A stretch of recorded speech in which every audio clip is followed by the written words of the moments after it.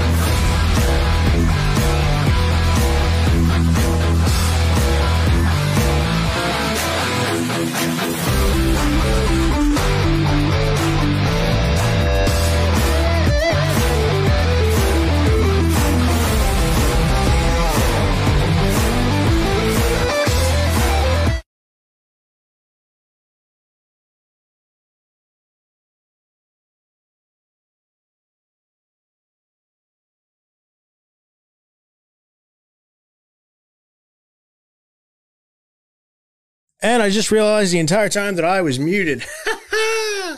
I'm off to a great start. So let me try that one more time. Welcome, everybody, to the Turnbuckle. My name is Travis Hot Wheels Napper. My name is not Logan Morris. I am not Bruiser McCarthy, otherwise known as Jason, the Father of the Year. I am Travis Napper, and I, the warden of this show, the producer of this show, am in control for the first time in my life because the inmates are not here. I have nobody to talk over me, nobody to interrupt me, and nobody to delve this show into even deeper chaos, which kind of sucks, but I'll do what I can. I will do with what I have.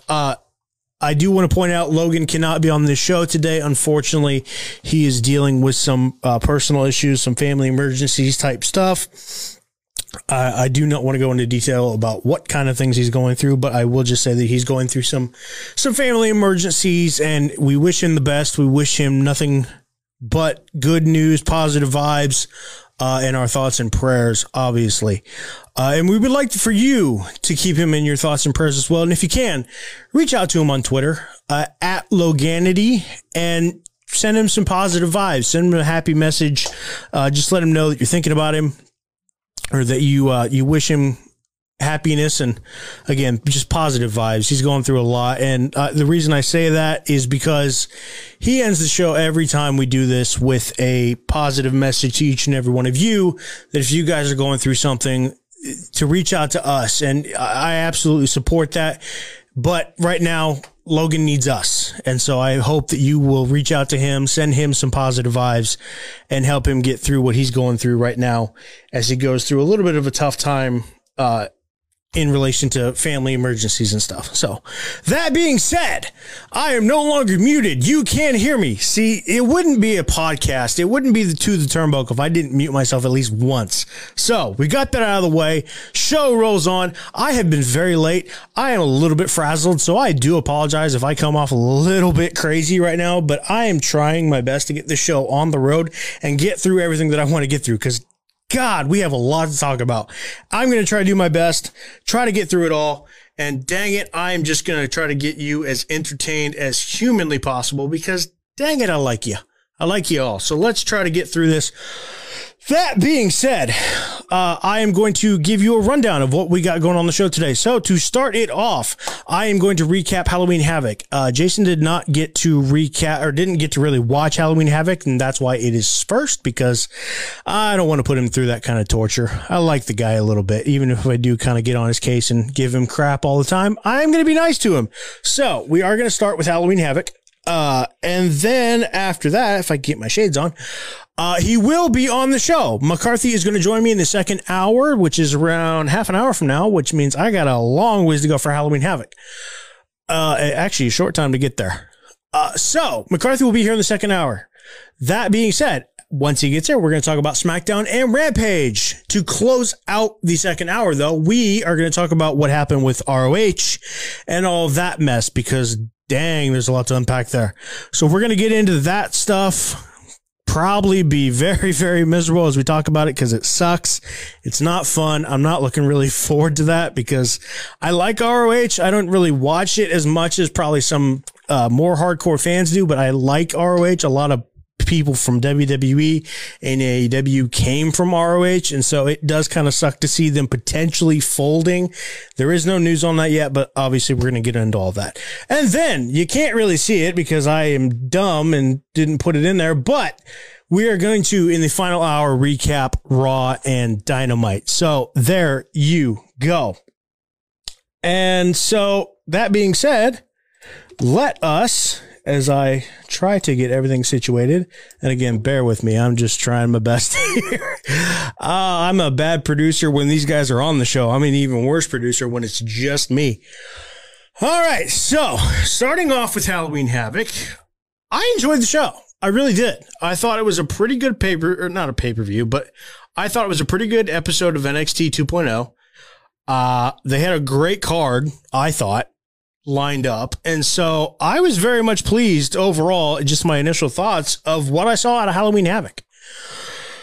I'm curious what all of you thought about Halloween Havoc. Did you enjoy it as much as I did? If not, do tell me why. But let's get into Halloween Havoc, because like I said, we have half an hour before McCarthy gets here. So I kind of got to blaze through this just a little bit. So to start it off, let's talk about that Tommaso Ciampa versus Bron Breakker match. First things first, how about the entrances? Honestly. Tommaso Ciampa coming out as the God of War. I was ready to go to war with Tommaso Ciampa dressed as the God of War. It was pretty awesome. I kind of popped pretty hard for that. So I was very pleased with that. And Bron Breakker, I don't remember what his initial entrance looked like. I don't remember if they had the sirens in the initial one. So you'll have to excuse me, and somebody can maybe leave me a comment whether or not that was the case. But I don't remember if he had the siren in the initial entrance. If he did, I feel stupid. But if he didn't, I love it. I like that Bron Breakker's coming into his own. I like that he's kind of finding his niche. And I like how his entrance kind of has a throwback to both his dad and his uncle. So, kind of cool. But that being said, Tommaso Ciampa, the God of War, Bron Breakker, they went to war. And this was fun to watch from start to finish. And whoops, as I completely mess up as producer. I enjoyed it. I can't wait for the sequel. I thought they beat the ever-loving crap out of each other. I have no real big issues with the match. I will say I was a little bit surprised that Bron didn't get the title. I know all three of us, I believe, picked Bron to get the title, and it didn't happen. I don't have an issue with it per se because of the fact that I thought Tommaso Ciampa did a hell of a job putting over Bron Breakker. If you're not going to give him the title, the least you can do is put the kid over. And I didn't have any doubts this was going to happen, but Tommaso Ciampa put the hell out of Bron Breakker over. So at least that was a phenomenal start. And at the end of the match, I think it was Vic Joseph said that Bron Breakker answered a lot of questions. He definitely did. And I can tell you this, mark my words, Bron Breakker will be a champion. I would almost wager that Bron Breakker will be NXT champion by the end of the year. That's only a month to go, but I would be willing to bet that he's got a very good possibility that he's going to be NXT champion by the end of the year. I can understand why they didn't pull the trigger on it yet. They still are kind of playing back and forth with the old NXT and the new NXT.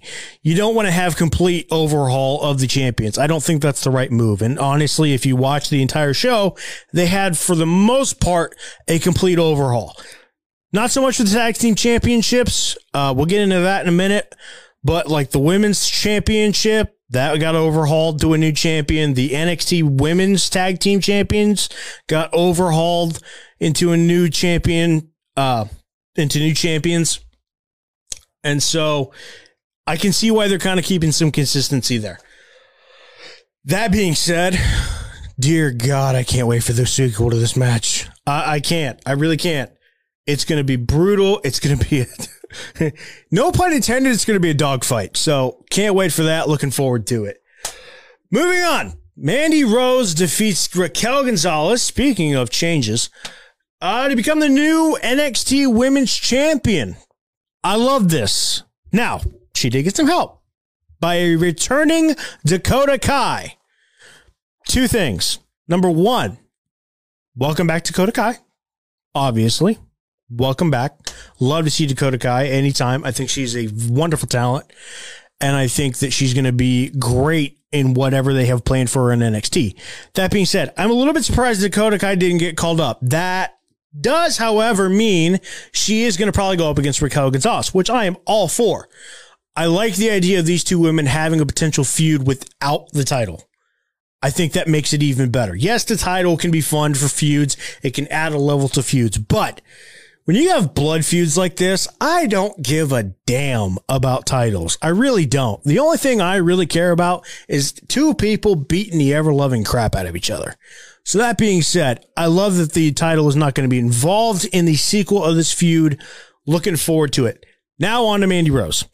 Mandy Rose being NXT Women's Champion. I love it. I know a lot of people aren't that thrilled about it. I know there's probably some people that are watching the show that aren't going to be that thrilled about it, but I love it. Why do I love it? I love it because I think she deserves it. I think she absolutely earned it.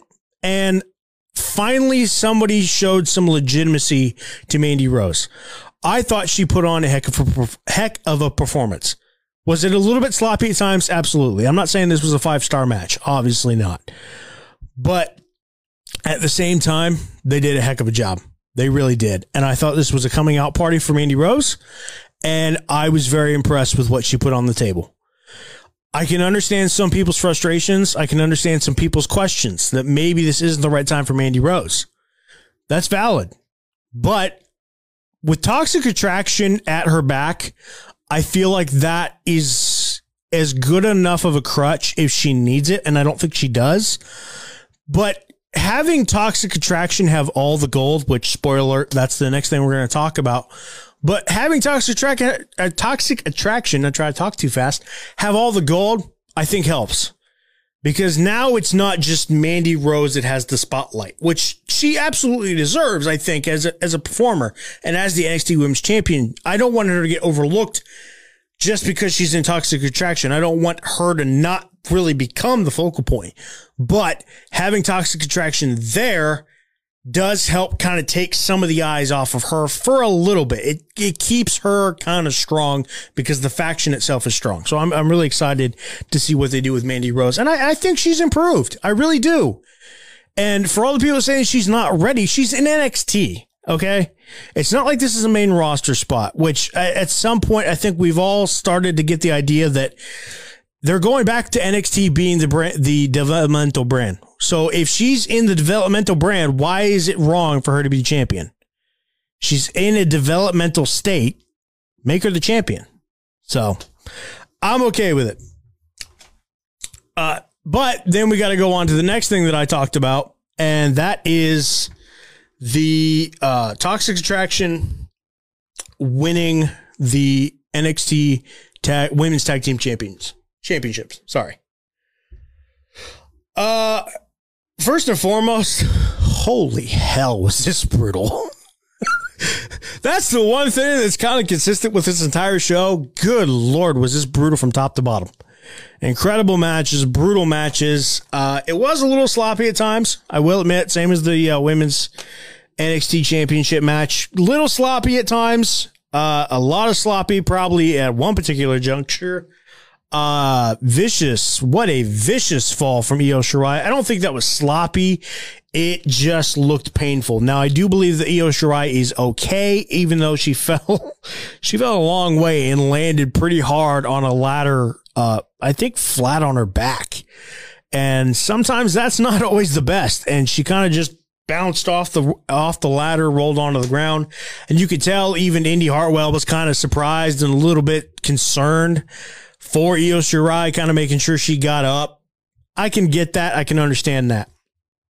At first, I thought maybe something happened with her partner, but Io Shirai took a nasty bump. But I'm glad they gave the belts to Toxic Attraction. Thank God. How many times, if you've watched this show for the last year, 6 months, 3 months, last month, last week, have I said that they need to respect the women's division and respect the tag team titles nearly every week? So why did it take this long for the NXT tag team women's champions to finally be a legit tag team? I don't understand it. Why did it take this long for a legit tag team to be the champions? It doesn't make any sense to me, but thank God it finally happened. Hopefully, this is a sign of good things to come, that they're going to take those belts seriously, because I think they need to. And Toxic Attraction deserves that. Because guess what? They're one of the hottest things in NXT, and I'm not just talking about how beautiful they are. they are the hottest toxic attraction in NXT when it comes to that women's division. So they absolutely deserve some respect. Hopefully WWE is willing to give it to them. I know it's a little bit of a long shot, but hey, a man can dream. Let's see. Next, let's talk about that Imperium defeating MSK Lumber Jack-O-Lantern match. I enjoyed it. I loved it. Again, like I said before on some of the other matches, I thought it was a brutal, vicious match. I like this match probably the best of... See, it's kind of hard because all the matches are pretty good. I would say this one, from a technical standpoint, was probably the cleanest, I think. Just because I love matches like this where it's two differing styles. Especially in tag team wrestling. You love matches like this because you have the aggressive, technical, brute style of Imperium versus the high-flying, kind of high-octane, in-your-face style of MSK. It usually works, and it's a good barometer for what these tag teams are all about, whether or not they're good, whether or not they're worthy of the push, and whether or not they can adapt to some of the other styles that there are in wrestling. And so I love seeing what these two teams, what these two styles can do against one another. I think that's a really fun matchup to have. I do like that Imperium got the titles. I do think it was time to get the belts off of MSK because, to be honest, it kind of felt like they weren't really doing anything with MSK for a little while ever since they made the change to NXT 2.0. Not really MSK's fault. It's just kind of how things happen. So I kind of feel like Halloween Havoc was a reset button for a lot of NXT to kind of say, you know what, we're going to take a step back. We're going to redo a lot of these championships. We're going to give them to new people. And again, they're going to hit the reset button, which is essentially what they did. And honestly, I'm glad that Imperium got it because I think that they deserve it. And I honestly was wondering when they were going to finally get their shot, especially in NXT. In NXT UK, they were the dominant force, obviously, especially with Volta. But when it came to NXT, they were kind of just there. They had their moment in the sun a couple times, but they were kind of just there. So it was good to see them finally get their due. I do though wonder, and I had this thought after I found out that, or after I saw that they won, what was going to happen to the Grizzled Young Vets? Because, you know, we've kind of joked on the show every single time the Grizzled Young Veterans are even in a match on NXT that I have to be the Grizzled Young Veterans, soon to be recognized as NXT's #1 champion in NXT. When is that going to happen? When is the Grizzled Young Veterans soon to be recognized as NXT Tag Team Champions? Because I don't even know if that's going to happen anymore. And I don't know why. And that's the thing that kind of confuses me. Are you going to have the Grizzled Young Veterans go up against Imperium? They're two heel tag teams going up against one another. I don't know if that's the right decision. So I'm kind of concerned what they're going to do with the Grizzled Young Veterans. If they're not going to use them on NXT, please, God, send them up to Raw. Because it feels like you got rid of every tag team on God's green earth. Or actually, maybe SmackDown. Because honestly, I forget anymore. I don't know which team. Raw, it seems like, got fleeced with tag teams, and SmackDown, I don't know who got all the tag teams. I don't remember off the top of my head, but send them up to the main roster, please, if you're not going to use them on NXT. The only problem with that is they are a perfect fit for NXT because they are the prototypical, just smash mouth wrestling, pro wrestling team, and I don't think that's going to fit on the main roster. So hopefully they don't get buried into obscurity on NXT 2.0, but it kind of looks like that might be the case. So I'm curious what's going to happen with the Grizzled Young Veterans. But again, back to Imperium. I'm glad they got the win. I think it's a good change of pace. I'll be curious to see who their first feud is, and if they maybe give a rematch to MSK. I can see that happening. But that's the other problem with the division right now when in NXT is I don't know of a lot of babyface tag teams. You have the Creeds, You have Grizzly Young Veterans, who I see as a heel. You have Imperium, and I'm drawing a blank on some of the other tag teams, but who are the baby faces? And maybe it's not a big deal. I know I come on the show every single time, and I'm kind of like the guy that kind of praises, or, not praises, but points that out, like babyface versus heel, like it's some grandiose thing that needs to happen in wrestling. Okay, I get it. It doesn't necessarily need to be that way, but I am kind of curious what they're going to do. Oh, let's see. What else to talk about? Let's talk about Odyssey Jones taking on Roderick Strong in the Pick Your Poison opportunity from the Diamond Mine. I thought this was kind of weird. I really did. Mostly because this wasn't the first time these two had matched up. And secondly, it is kind of funny that a guy of Odyssey Jones's size, no offense, not trying to shame or anything, but a man of Odyssey Jones's size going up against the Cruiserweight champion. Why? And why did we make Roderick Strong the Cruiserweight champion, by the way? Of all the championships you could give him, why the Cruiserweight champion? I get it. He can fit the bill.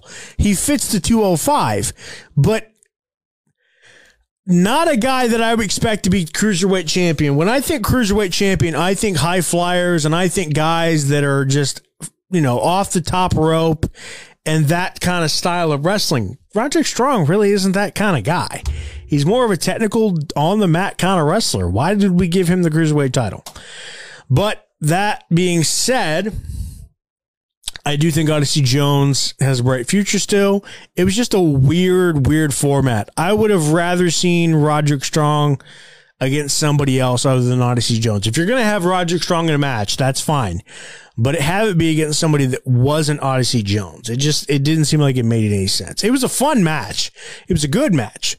But to me, it just didn't make any sense. I will, however, say, I do like the idea of the pick your poison mentality when it comes to the Diamond Mine. I like that little niche thing.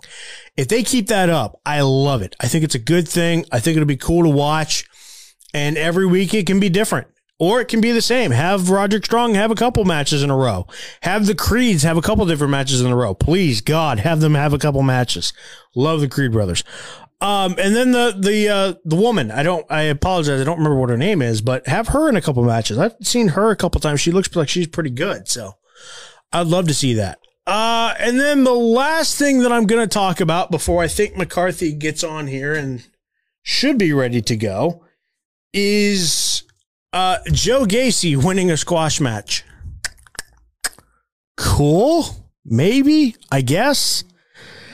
What is going on with Joe Gacy?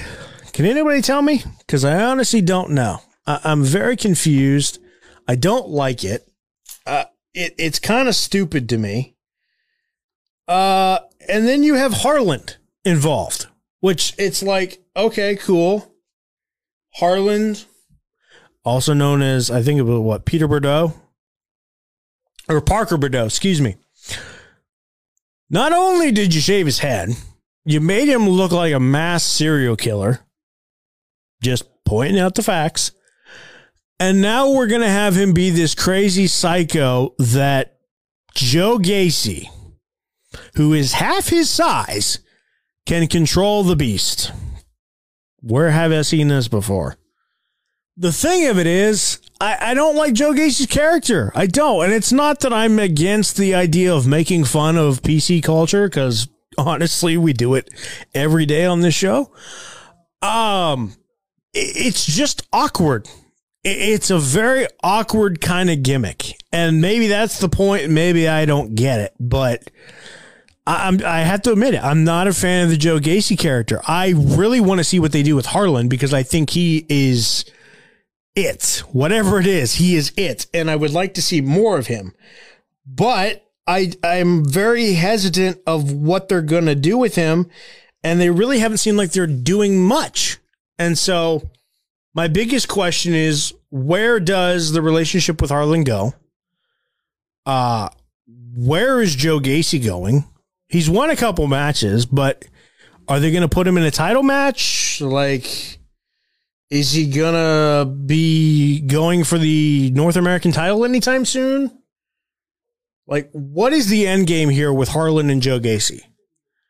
And you don't have to tell me immediately, like, that's fine, but at least give me some kind of hint, because right now all I've noticed is Joe Gacy wins a match, Harlan comes out, Harlan gets a little bit aggressive with somebody else, and then Joe Gacy Black Widows it and kind of takes the sleeping giant and puts him to sleep. Joe Gacy is Harlan's Black Widow, and Harlan is the Hulk. That's the story we're going with. Really?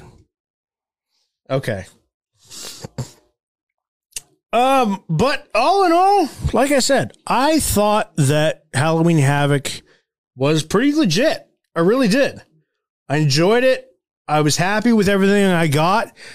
Even the added addition of Chucky, which it was kind of funny at certain points. Like, I didn't mind it so much. They had good commentary on it. He cracked a couple jokes, which I thought were funny. I laughed when he basically insulted Braun Breaker and said, time to show up, little pup. Shout out to his father. So, hold on. Actually, that brings up a good point. They won't acknowledge he's the son of Rick Steiner, but so help me God, they'll call him Little Pup. Really? We don't give a crap about his father. We don't give a crap about his uncle, even though we kind of throw throwbacks to him in interview or in his entrance. Like, we do that, but God forbid we let him keep his last name. We'll do all of this that alludes to his last name and who his father and his uncle are, but he can't keep his last name. Really? Really? Whatever, wrestling.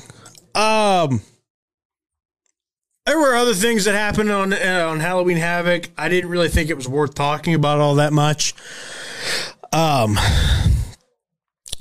Johnny Gargano and Dexter Lumis basically had their own haunted house, which I guess is where Dexter Lumis lives.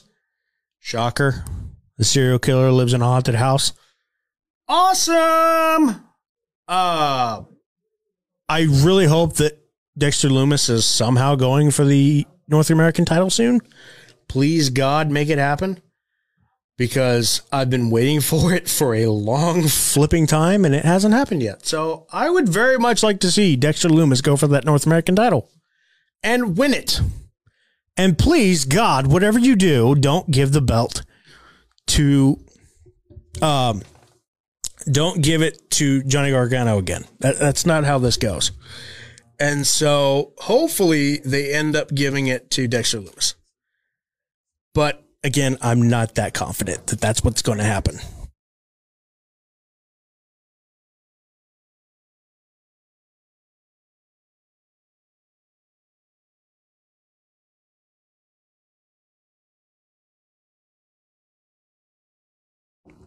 All right. So, with that being said, I think I am going to take a little bit of a break. Hopefully, Jason should be ready to join me. And hopefully he can save you from having to listen to me break down any more of this wrestling business. Because I'm already tired, man. This is a lot. And so I am going to take a quick break. Before I do that, though, I am going to plug some merch. So hopefully you enjoy that.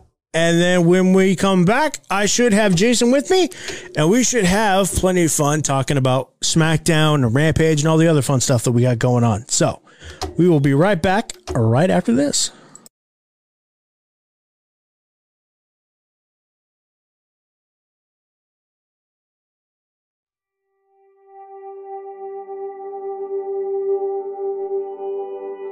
Oh, Well, hey there, Bruiser Nation. Raise those anchors and get ready to wear the official merch of Bruiser Nation Productions. Visit bruisernationproductions.kincustom.com and show the world your love of the Bruiser Nation as you go about your day in style. We have Bruce Cruise Podcast and To the Turnbuckle tees, hoodies, jackets, shoes, bags, and even pillows. You heard that right. Pillows. That's bruisernationproductions.kincustom.com. Once again, bruisernationproductions.kincustom.com. And remember, Bruiser Nation, stay good, because I'm always good.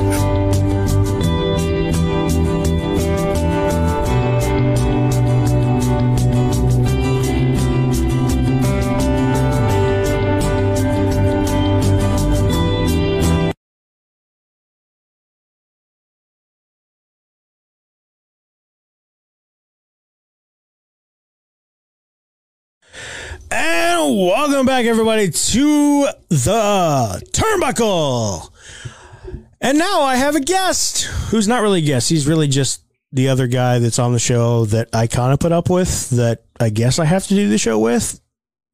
Is what it is. The other guy? You're the other guy. You are my Marty Jannetty today. Deal with it. Oh, my God. That cut deep.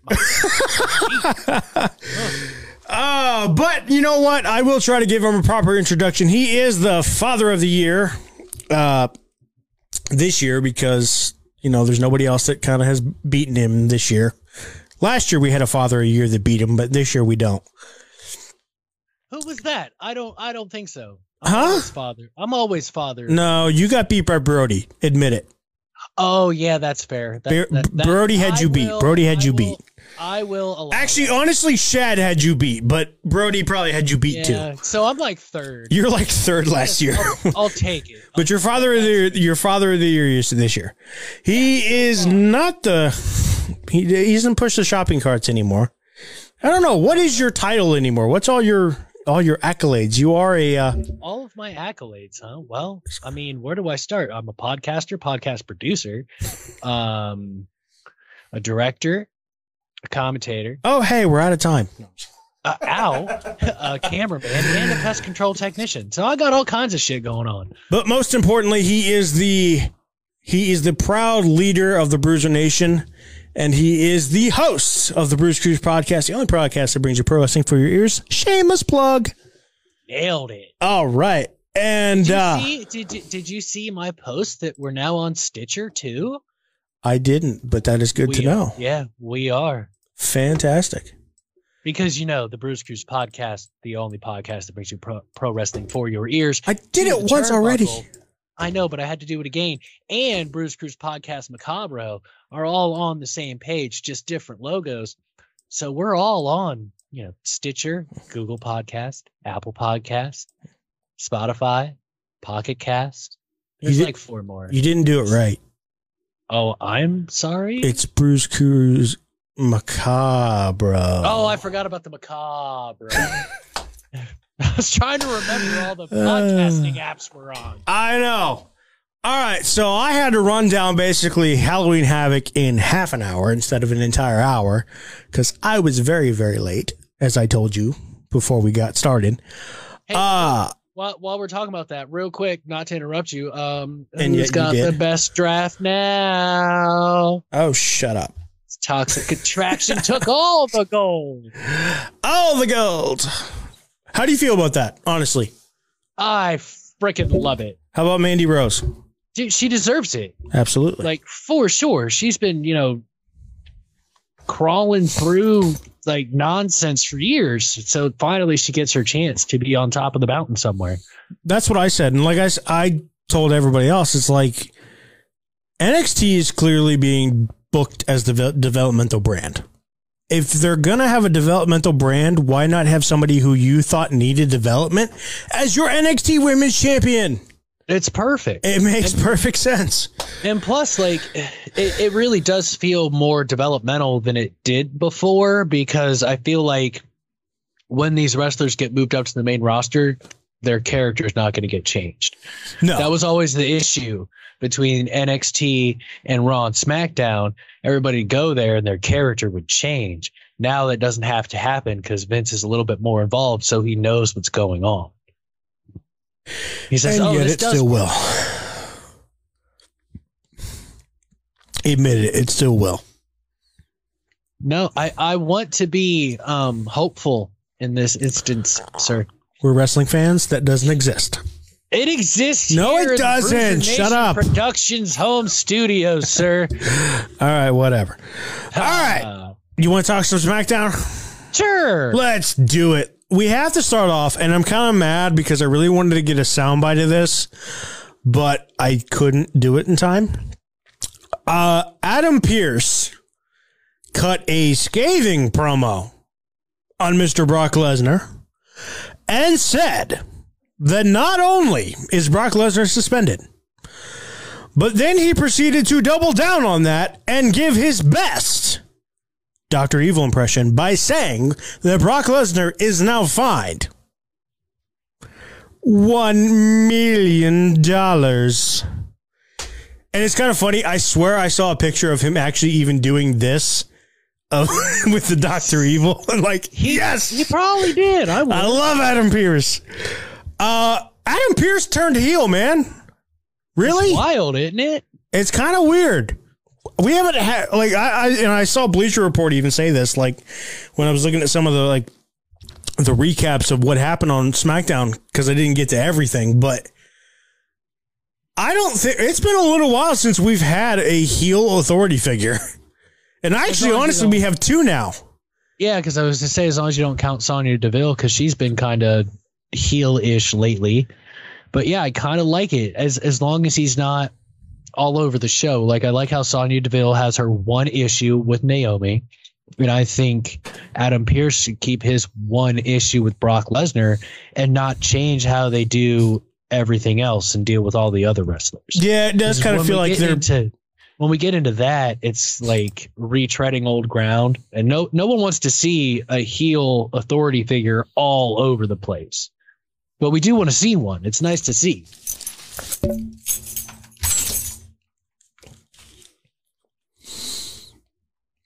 I'm back. Oh, good. I was wondering what the hell just happened. I was taking my keys off. It was bothering me. I don't know why, but it was.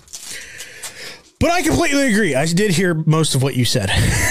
Oh, okay. As long as you heard most. I heard most of it. I had to take the headphones off, so I didn't hear everything. I have headphones on today. McCarthy, are you proud of me? All right. Finally. The edict I said finally comes through. Adam would be proud of me.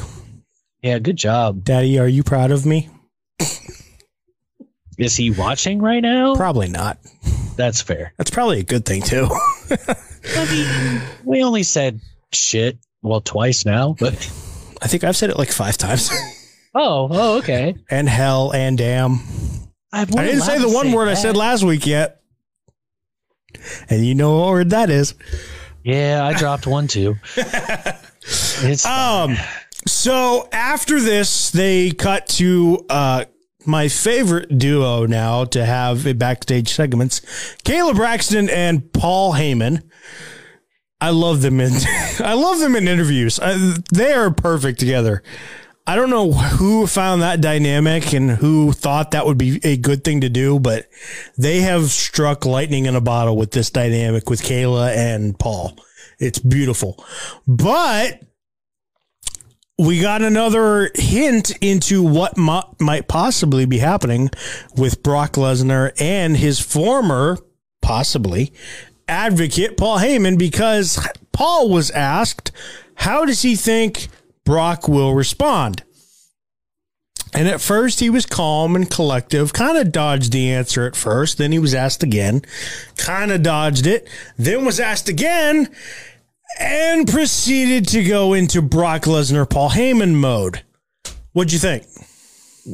I thought it was pretty good. And the thing I like the most about it is like he's given teases, because like you said, he'll go into like Brock Lesnar advocate mode, and then he'll turn around and put in his like Roman Reigns shtick. So you really don't know where his loyalties lie right now. And that's just great wrestling storytelling. We don't call him the Weasel for nothing. Well, that's fair. I mean, we sometimes we like to guess and we like to be right, but we also I like to be wrong sometimes. I like to be surprised. And they've been getting a lot better about, storylines, and, we'll get to Raw later, but they're starting to improve on that front. And I think we all know the reason for that. Well, I loved being very right on a lot of Halloween Havoc, but I understand what you're talking about. That's fair. I didn't even check those. I forgot to check. We were all wrong about Braun Breaker. We were definitely right about Mandy Rose. I think we were right about Toxic Attraction. Imperium we got right, and I don't know if we talked about Odyssey Jones and Roderick Strong or Joe Gacy in his match, because I don't think they were on the card. I don't think they were on the card yet. Did Breaker wrestle Ciampa? Yeah, he lost. Oh, then I was right, because I picked Tommaso Ciampa. Oh, I thought you picked Braun too. Oh, hell no. I'm sticking with my dude, man. Whatever. Ciampa's my dude. Ever since I saw Johnny Gargano, well, even before I saw Johnny Gargano powerbomb him on a concrete floor, he was my dude way before that, but that's my dude, man. Okay. He doesn't know that we're dudes, but that's my dude. And you probably have lunch with him. Once or twice. Instead of us. I mean, we're supposed to do dinner, but I'm always busy and you're always busy. That's fair. All right. Next thing we'll talk about is Shotzi Blackheart turning heel. Seems to be a pattern here. Shotzi interrupting the Flair, not just Flair, the Flair of SmackDown. I know she's not the Flair. I know who the Flair is, but right now that Flair is not really flaring right now. Thankfully. See, I can say this because he's not here. He can't look at me with disgust and disdain. I love those looks. I thrive for those looks. I do too. I really do. It's kind of sad. But yeah, Shotzi Blackheart turning heel. And she destroyed Sasha Banks after her match, which, by the way, her match against Flair, I loved. I thought it was a incredible showing for Shotzi. I know I put Shotzi Blackheart. I know they're still calling her just Shotzi. Why can't we just call her by her full name? She will always be Shotzi Blackheart in my heart. Mine See what too. I did there? If she has a black heart, does she really have a heart? I mean, just because it's black doesn't mean she doesn't have one. That's fair. But she destroyed Sasha Banks, which I thought was a little weird. Because if you're going to turn heel you beat up the heel, to me, that kind of didn't make any sense. But at the same time, it was fun to watch. Well, I mean, is she a heel or is she about to be a tweener? Because exactly like you said, she beat up another heel. Does that really make her a heel? Or does that make her a rough and tumble tweener that's just going to kick everybody's ass? That's very possible. That actually kind of alludes to my question. If she is turning heel, is WWE stockpiling too many women heels on SmackDown? Because you've already got Sasha, you've already got Charlotte, now you possibly have Shotzi. Bayley, when she comes back, I would assume is going to be a heel, depending on where she goes. Trying to think who else is on SmackDown. I'm drawing a blank. Oh, that's right, because they don't care who else is on SmackDown. That's fair. I mean, I want to say yes if she's turning heel, but also Sasha can play both. Yeah, that's fair. Flair struggles as a face. She's a better heel. Sasha can do both, so they can always flip her to face. But sometimes it might feel like there's too many heels, but we have to accept that maybe this is their best fit. Sometimes WWE does shoehorn people into roles that they just don't fit. And if we have an abundance of heels, fine. Because in this day and age, heel versus heel can work. We've seen it work a bunch of times already this year, where it's like, it creates that let's go Sasha, let's go Shotzi dynamic from the crowd. Because a lot of people know how wrestling works and they have their favorites regardless of whether they're heel or face. I mean, look at Roman Reigns. He's the top selling merchandiser in the company, but he's the top heel in the company. That Right. never happens. Right. It's the first time that's ever happened. So the wrestling community is making their own decisions, and they're going to put people in roles that they fit. And I think that's a smart decision. Let's not shoehorn people. Let's just see what they do best. And if they need to be a heel, they need to be a heel. If they need to be a tweener so they can feud with everybody, I'm all for that too. We need a few more of those. I don't think we have enough tweeners anymore. Say hello to the bad guy. I forgot one special important person that's on the SmackDown roster. That's a woman. That's a heel. But it's okay because they've forgotten about her as much as I have. Shayna Baszler. Oh, yeah. Yeah. That's right. She's DeVille's muscle, which makes perfect sense. I mean, it makes sense that they're friends, but can't Sonya Deville go? Isn't she a former MMA fighter? Didn't she beat up somebody that broke into her freaking house? That's what I'm thinking. She's a legit fighter, right? Okay. Her fight. Yeah, I don't understand that either, and it kind of frustrates me, but it's okay. I hope I'll be okay. But hey, Naomi's a face. Yeah. Yeah, I was looking at the rest. It's like Tony Storm, heel. Xia Li, face though. Huh? She should be a face though. She really should. She'd be very good at it. Heel? Xia Li, I feel like she's gonna be a heel. Natalya, she could be a tweener. B-Fab, that's definitely a heel. Yeah. Aaliyah, I feel like she's a heel. To me, it never worked out as a baby face. I feel like with her specifically, if she wants to be taken seriously, she's a heel. Yeah. It's unfortunate. But have they really given her a chance, though? I don't even think she's had a damn match. I don't think she has either. So, no. But it is only the second episode since the season premiere, so there is still time. But considering how much they completely forgot that she was supposed to be on Raw, her chances don't look good. Last thing to talk about on SmackDown is the New Day versus the Uso part, 50?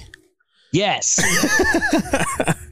Can we get 51? Yeah, probably, because New Day need the titles again. Probably.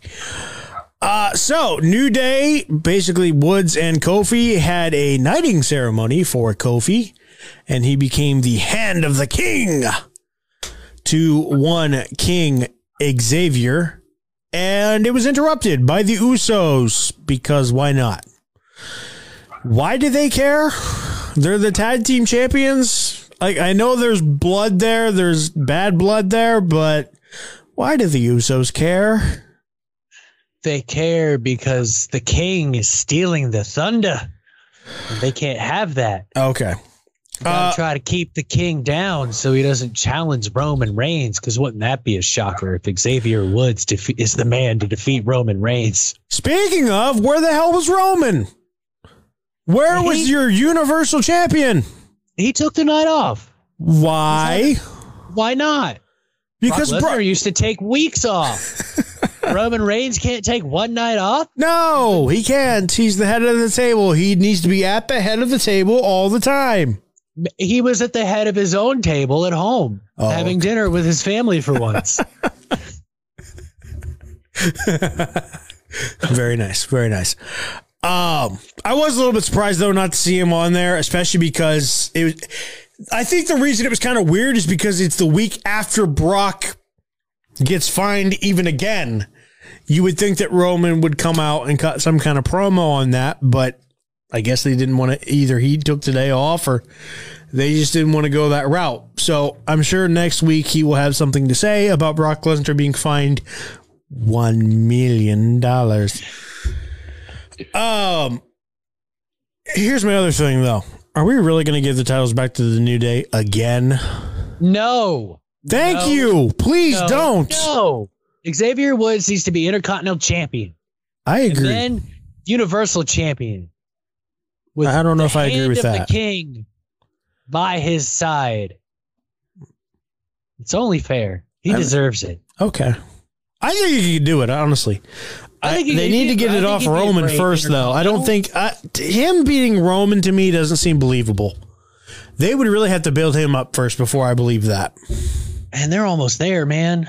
It's Xavier. We all know how good he is. I know. He just needs the more singles opportunities, because I don't want to say he hasn't gotten opportunities, because for God's sakes, he's what, a 12-time tag team champion. He's in like the most successful group since Team 3D Shield, and even before then, D-Generation X. Yeah. Yep. I saw something on my feed here. Apparently, Mandy Rose is the first woman from any Tough Enough season to win a championship in the WWE. Is that so? Apparently, according to the Backstage Brawl. Huh. I wonder what the Mandy. I wonder what the record is for the guys too. I think it's The Miz. Yeah. I think John Morrison's won a couple titles. So those two. Was he on Tough Enough? Yeah, I think he was there the same year Miz was. Oh. I totally forgot. It feels like the last couple ones. Well, actually, I shouldn't. I should already know the answer to how many they've really had, because I remember the most recent one. Most recent one was Patrick, otherwise known as Velveteen Dream. Oh, I forgot about him. Yeah, a lot of people have. I'm still kind of curious where the hell he is. Nowhere? That's probably for the best. All right. So let's move on. Let's talk a little AEW Rampage, because we got to save Dynamite for the end. Yeah. Because you're on the show, which means I got to appease you. I mean, as long as we talk about it, I'm appeased. All right, so let's talk about Rampage. Starting off, I know what you're thinking. I probably should start off with that opening match, because it was awesome, really good. But no, I'm mixing it up. I'm starting with the main event. Let's talk about Britt Baker versus Abaddon in an absolute ass kicking. Go right ahead. Okay, you want me to start? Okay. Yes, because this is your time. This is AEW, so please, by all means, lead us away. So first and foremost, great ass kicking type of matchup. I think they need to work together a little more, because there were times where you could tell that they just didn't have the chemistry that they wanted, but they turned it around, and my God, 2 table spots and it didn't break. That was concerning. Ow. Because that hurts. I mean, the table hurts anyway. I mean, they said it on commentary. It hurts a lot more when it doesn't break, and that's for sure true. There's no give at all in the table. Later we'll get the one that really worked. I think it's because they didn't take that metal strap off. I don't think it was gigged all the way when they put that table under the ring. But I mean, for Britt Baker, she's really cementing herself as an every woman's type of wrestler. Because this is now the second time she's taken falls on thumbtacks, and not everybody is down with that. I mean, I've stepped on one thumbtack. That stuff hurts. Imagine getting slammed on them and doing it twice in what, a 4-month span? That takes some cojones, my friend. And the other thing, though, I'm not sure if AEW knows what to do with Abaddon. I really don't think they do. I think they struggle with those type of characters, because they try to have the more realistic product. I mean, I'm glad she's there. She deserves to be on the roster and have a job. And see, that's the only scare when it comes to a guy like Bray Wyatt, who may or may not join their ranks, is can they handle that kind of character? Because when he comes in, I fully expect he is going to have some version of the Fiend in AEW or wherever he lands. So can they handle that? I feel like with him, it's a little bit easier because he's kind of that half and half, where he's half a normal person and a normal guy, kinda. I mean, he was Mr. Rogers for about a year, so is what it is. But the other half, he's the character. But yeah, with Abaddon, it's kind of weird, because I almost feel like the thing that would make it easier for them is if they gave her a mouthpiece. The problem is, I don't know who that could be. I really don't either, but I mean, that could be a really good opportunity for Bray Wyatt because he's a seasoned veteran. I mean, if anybody can make that work in AEW, it would be Bray Wyatt. Sister Abaddon. Yeah, Tony Khan does the booking. He doesn't tell you what to do. He doesn't tell you what to say. And he can give Tony Khan advice on how to book that kind of a character, because if you really look at the roster of AEW, they don't have anybody that's ever played that supernatural type character to guide people through it. Like they don't have a Kane, they don't have an Undertaker, they never will, because those two will never go to AEW. They are WWE lifers for sure. So the next best thing would be Bray Wyatt to really hammer in that character, because I mean, you can tell Malachi Black controls everything. He doesn't control what matches he wins and loses, but he controls his character completely. Sister Abaddon. Oh, that would be awesome.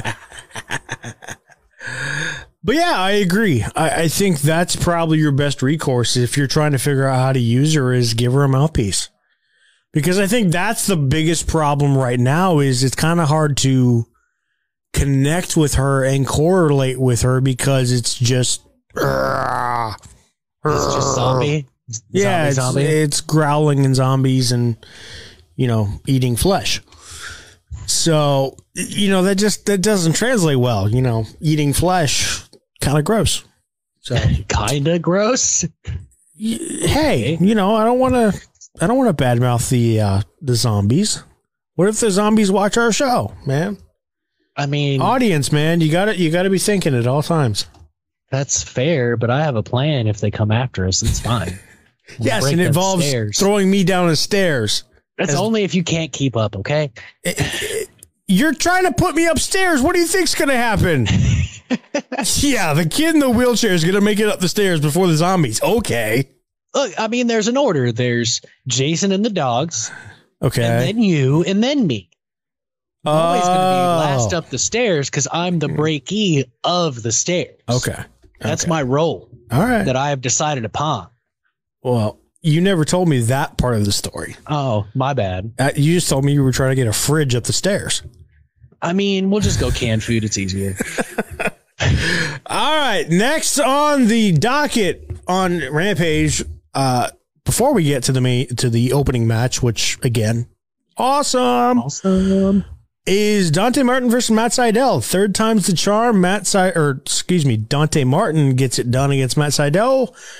Surprisingly, with no help from Lio Rush, even though Lio Rush apparently seems to be his mouthpiece, which I'm not technically big on, but what do you make so far of Dante Martin and Lio Rush?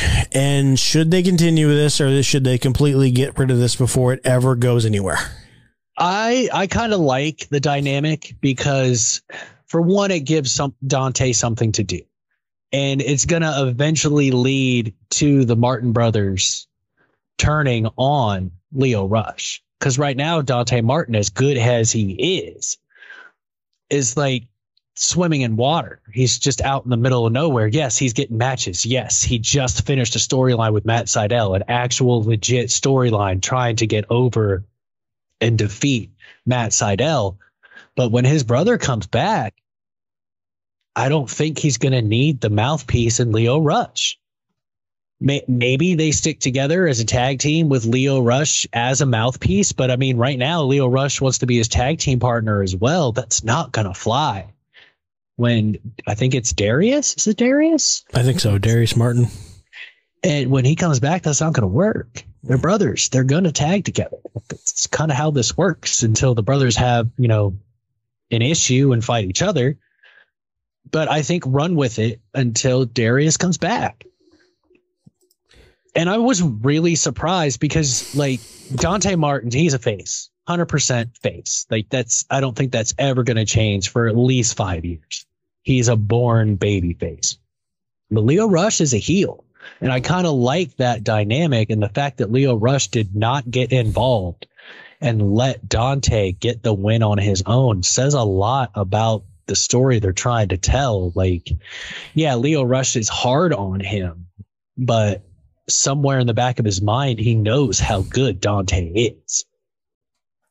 didn't feel that he needed his help to defeat Matt Sydal. It kind of made it seem like Dante has learned from both of those losses from Matt Sydal, and then was able to take what he learned and apply that to defeating Matt Sydal.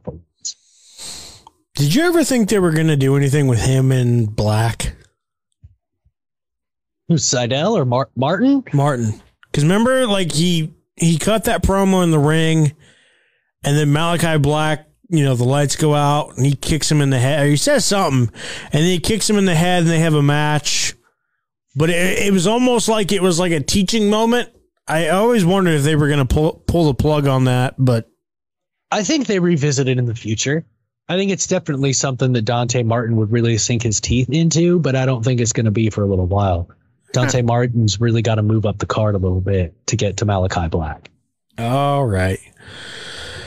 All right, and then last but not least, because I know you've been waiting to get to this match, Bryan Danielson advances to the finals of the Eliminator Tournament for the World Championship against Eddie Kingston, defeating Eddie Kingston, I should say. Match was incredible. Really enjoyed it. Heck of a performance from Eddie Kingston. Continued excellent performances by Bryan Danielson. Ha! Got it right. Yeah. But I have some questions. Should Kingston have won? I think putting Bryan Danielson in the finals is a smart, especially when Jon Moxley tears through Orange Cassidy. Because, yeah, it would be nice to see Eddie and Jon Moxley again, but their matches are going to be better when they don't like each other. They wouldn't struggle at all by any means, but I think those two deserve to have a falling out type of story before we see them in the ring again. I think that will create magic like it did the first time when Eddie came into the company. Would I have liked to have seen Eddie and John in the finals? I mean, who wouldn't? But damn, the new Jon Moxley versus Bryan Danielson in the finals? I mean, that's money. That sells pay-per-views right there. And we will talk about the new Jon Moxley when we break down Rampage. Or not Rampage, Dynamite. So what did you, I mean, obviously, I think we both thought this match was pretty good. Anything else you really want to touch about on this match, though? Dear God, the chops of Eddie Kingston are ridiculous. And I just love how Bryan Danielson wears that stuff like a badge of honor. Like, it's one of those things where it's like, you know, some people in the IWC are like, you're pushing another WWE guy. You can't help but push Bryan Danielson. You can't. There's no way around it. That was proven years ago when he got into the title picture because of the fans. You can't deny and you can't try to hold him in a spot in the mid card because it's Bryan Danielson. He's too good. He's too good at everything. He's like Shawn Michaels on steroids, for God's sakes.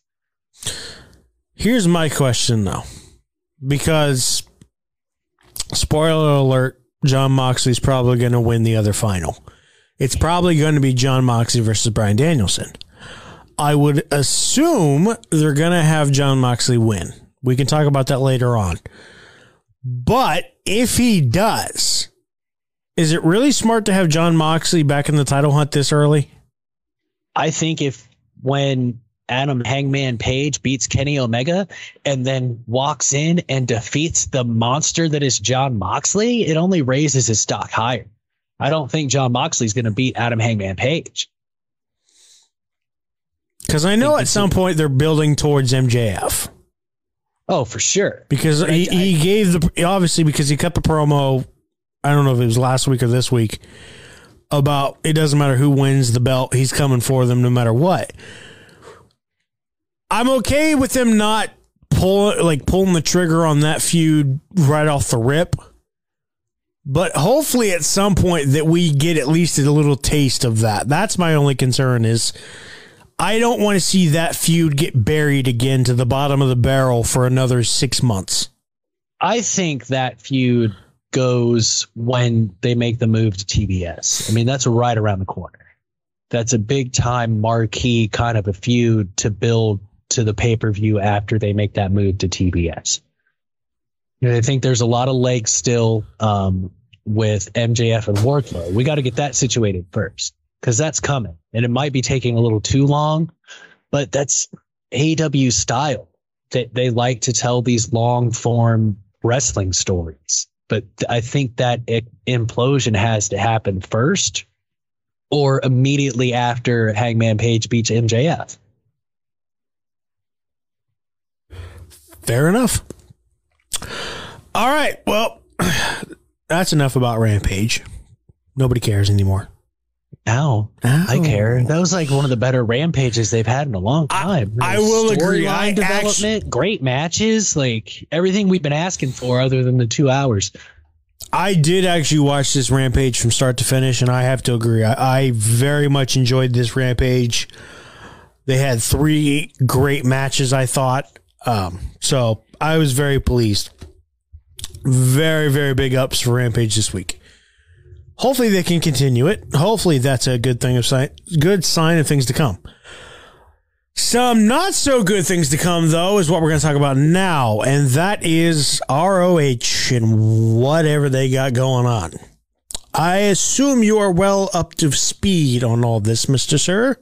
Yeah, pretty much. So, for anybody who is not up to speed, it was reported by Ring of Honor themselves, I believe on Wednesday of last week, that beginning after the Final Battle, which is I believe their last pay-per-view, right? In December, ROH announced it will be taking a hiatus until the first quarter of the 2020. I am all over the place today. 2022 comes to an end. So they are looking to go back to live events in April. But they are said to be, and this is from the actual quote, reimagining themselves and reconceptualizing ROH. They expect it, like I said, they expect to get into live events by April of next year. But here's the big kicker. Reportedly, all talent have been released from their contracts or will be released from their contracts. I'm still not sure. That whole part of this really still kind of confuses me. But reportedly, all talent contracts will be terminated or expire at the end of the year. And reportedly, anybody that's contract expired next year will expire after the live events in April. Something along those lines. So, I'll start off with this question. What does this mean for ROH as a company? I think it's a big risk. Depending on how many guys WWE picks up. Yeah, there's been rumors that like EC3 and Danhausen are going to AEW. That won't hurt as much because they can go back and do some shows for Ring of Honor when Ring of Honor comes back. It's a scary proposition here for Ring of Honor, but I think reimagining and changing things up a little bit is a good thing. Cause yeah, we all love the honorable straight up matches, but we get tired of those quickly. That's a given by their 12 o'clock time slot and how small they've remained for so long. There's no teeth, no bite, if you will, in some of their feuds because it's all about honor in Ring of Honor. I mean, it's in the name. I think that might be where they're going with this, but it's shaky ground right now because I mean, if New Japan picks people up, that's going to be hard. Like New Japan's willing to work with other companies, but that's a long trip, especially in April when everything is really picking up for all these companies. To try to start up again is a big, big risk. And I hope they have a definitive plan on what they're going to do and have talked to people like, hey, we're going to bring you back, or we'd like to have you on the show every so often, depending on who you're working for at the time.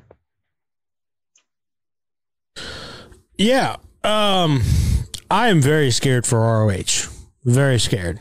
because I agree with you. I think this is way too risky in certain aspects, just because it's one thing if they were planning to do this as a company, but the fact that they are planning to basically release everybody from their contracts, like, that's the part that scares me. You didn't even bother to keep anybody around. Now, here's the thing. We don't know. The biggest thing we don't know is whether or not they are planning. Because to me, if they're willing to get rid of like everybody's contract, that to me says a couple things. Number one, they want to give everybody the freedom to do whatever they want to do while they plan out whatever it is that they're working towards. But number two, I wonder if they're looking to try to renegotiate some contracts and see who they can renegotiate with to come back. Because I imagine there's some names that aren't going to budge from Ring of Honor. I wonder if Jay Lethal is one of them. The Briscoes are probably one of them. And maybe a spattering of others. But those are the two big names that I'm sure everybody's looking to probably stick around once things get back to normal for Ring of Honor. But that's the part that really scares me, is what's going to happen. Like you said, if some of the talent goes to the WWE, they ain't getting them back. Nope. If some of the talent goes to AEW, that's at least a little bit better because they'll still be willing to work with them.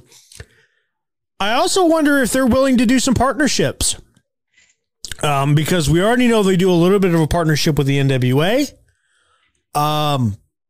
And so the first thing that kind of popped in my head, because I've been watching some of the Ring of Honor stuff over the weekend, is, are they maybe doing a merger? Is that where they're going with this? And maybe they do. I think it wouldn't be the biggest thing. It wouldn't be the baddest thing in the world if they did merge with maybe a Ring of or a NWA. I think that would help them. I think they would fit in quite well together. And, you know, I've watched some Ring of Honor stuff recently too, and they haven't been able to be in front of fans, so that's hurt them a lot. Yeah. And so I think that's one reason why they have to release these guys on their contracts. There's bound to be some kind of unspoken agreement and bond where it's, depending on where you go, we would very much like to have you wrestle for us again in the future, which obviously it's basically WWE. You can't. Everyone else is willing to work together. And I think this is why we never saw Ring of Honor and AEW do anything together. Like, because we don't know because this couldn't have been we're going to do this now. This has been in the works probably since January. Right. If not sooner, to be able to basically, I mean, there almost seems like they're liquidating the company to a point. And if you're planning on doing that, you really can't do a lot of partnerships with those bigger companies, the AEWs, the New Japans, and everything like that. And they could merge with New Japan. New Japan still wants a foothold here in America and California. It just got put on hold because of the pandemic. If we get all past all this nonsense, hopefully, finally, that could open the door to give New Japan more homegrown talent to work in Japan, so they can focus in Japan and move people over to California and vice versa. Essentially, what you could do is kind of do what Jeff Jarrett tried to do like 5 years ago with Global Force Wrestling, is have multiple different companies still kind of doing their own thing, but moving around. And ultimately, I think that should be the goal, is having, you know, like they used to do in the territories where, you know, you worked for that territory, but you went elsewhere and worked for another territory every once in a while. You were on loan and stuff like that. What other kind of concepts do you think this is going to bring about for Ring of Honor? Obviously, you talked about they might get rid of, but like kind of lessen the amount of, you know, just straight up honor wrestling. I still think they're going to be Ring of Honor, but obviously I do think you're right that I think they're going to maybe slow back on just the straight up wrestling matches. What other things do you think that they maybe need to focus more on? They definitely need to focus more on and this will help if they can get live events and television dollars, is a lot of times I've watched it, you know what's coming. Like, yeah, we've been watching wrestling almost our whole lives. So even in WWE and AEW, we know what moves are coming next. But it's really evident, especially with no crowd and Ring of Honor, what's coming next. And you can feel it between the guys, like, because they haven't had the chance to. Oh, hey there, Bruiser Nation. Raise those anchors and get ready to wear the official merch of Bruiser Nation Productions. Visit bruisernationproductions.kincustom.com and show the world your love of the Bruiser Nation as you go about your day in style. We have Bruise Cruise podcast and To the Turnbuckle tees, hoodies, jackets, shoes, bags, and even pillows. You heard that right, pillows. That's bruisernationproductions.kincustom.com. Once again, Bruiser Nation Productions.kincustom.com. And remember, Bruiser Nation, stay good, because I'm always good. Even wrestle in front of the roster. Like, I mean, at least AEW and Impact, to an extent, let their roster come out and hype them up a little bit. Like, they haven't had a chance to do any of that. But I think you make the honor of Ring of Honor its own division. If you agree with these rules, you can be the Ring of Honor champion. If you don't want to agree to these rules, you're going to be a different type of champion. And that aspect, I think there's also a lot of women that they can pull in from the independent scene to focus on that as well, because we're coming up on that too. They may even team up with Women of Wrestling. Or One, or whatever the hell they're calling that thing that AJ Lee and Tessa Blanchard are a part of. Yeah, I can't wait for that to get started. That should be that's going to be legit. That should be awesome. How much of their talent do you really think is going to stick with them? If just give me a ballpark percentage. 10%. 10% are probably going to keep working on the indies, making decent money because it's 2021 and you can. But I think a lot of them are going to go other places, and that's going to really affect the storylines that they can tell. I give them about 5 more percentage. I'll give them 15. 15. Because it's going to be hard to, like, because the people, the wrestlers love Ring of Honor. I mean, even Seth and Kevin Owens and the Young Bucks and Cody, they still talk about it glowingly. But I mean, at the end of the day, you got to make money. You got to get out there and wrestle. And that's been Ring of Honor's biggest downfall too, is over the last 10 years. And I actually heard even Cornette bring this up because, you know, Ring of Honor for a long time was even his baby at one point.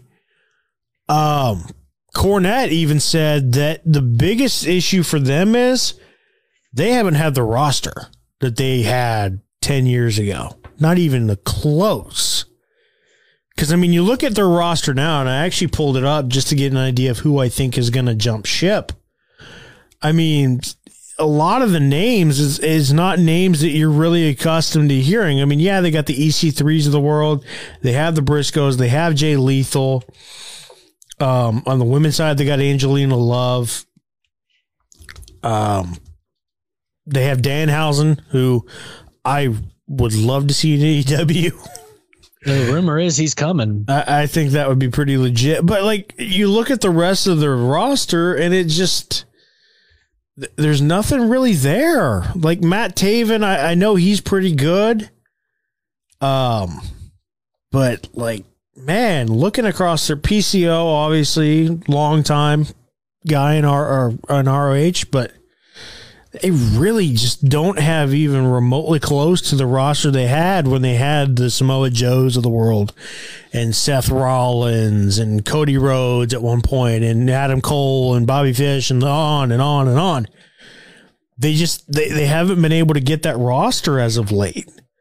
And so that is probably a big part of why they have to go back and, you know, why do they, maybe that's part of it, why they're going back and looking this over is why don't we have that roster anymore? Why don't wrestlers want to come here that are on the independent scene and work for us, even whether it be part-time or not. So I'm curious if that's part of what went into their thought process, because it has kind of hurt them for quite a while. They've been they haven't been purging talent, but people have been taking their talent for a while. And it's the caliber of talent that they had that has left has not been reloaded. And that could be another reason why they need to go and, maybe team up with an NWA or New Japan, because you have names involved then.